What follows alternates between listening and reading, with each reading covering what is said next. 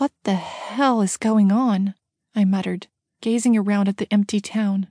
Morgan dropped my arm to check the police station. She disappeared inside for a minute or so before emerging again. "It's empty," she reported. "Chief Torres is gone.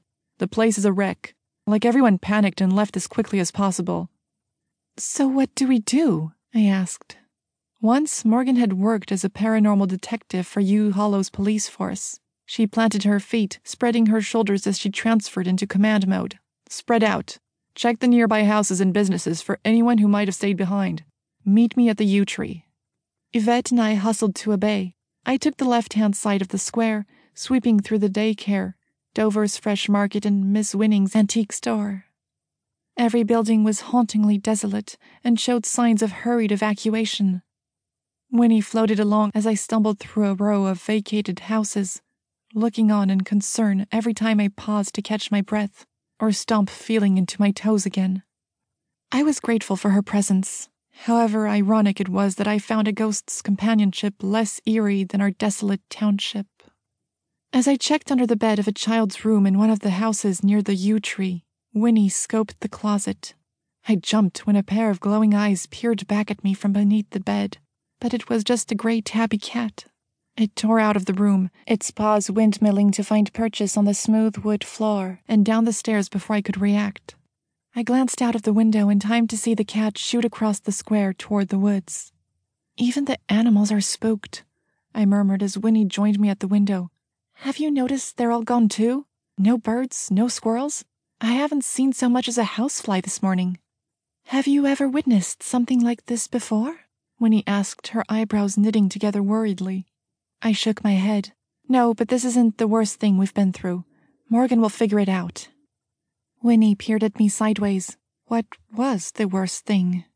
I unconsciously scratched the blue scar on my forearm. "When I first got to U Hollow, a warlock commanded an army of demons to rise from the dead. That was bad. This is just weird."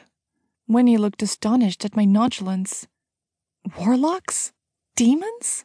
What is this place? The setting of a charmed reboot?" "Dibs on Piper," I quipped. Outside, Morgan stepped out from a house down the street and headed to the next. "Let's get moving. Morgan will be finished soon. Didn't your coven ever have to deal with an uprising?" Winnie glided out of the bedroom and followed me out to the front porch. "We lived in a tiny town in New Mexico. My coven included me, my mother, my aunt, and my dad. If you count mortal men as honorary members." "We don't," I replied shortly. "I've never seen anything like the Summerses before," Winnie said. "As a matter of fact, I haven't seen a place like U Hollow before. An entire town run by witches? It's more common than you think. Ever been to New Orleans?" I tripped off the curb. Without thinking, I reached out to Winnie to steady myself. My hand sank through hers with a wintry chill, and I sprawled across the grass. Groaning, I picked asphalt from out of my palms. Winnie grimaced in solidarity. "I still think you should have stayed at the house. You shouldn't take electrocution so lightly." My head swam as I pushed myself to my feet. "I told you. I won't lie around while the coven might be in trouble. We pull our weight here. We don't have a choice. This isn't New Mexico." When Winnie pursed her lips and looked away, I realized that the statements had come across with a bitter tone behind it.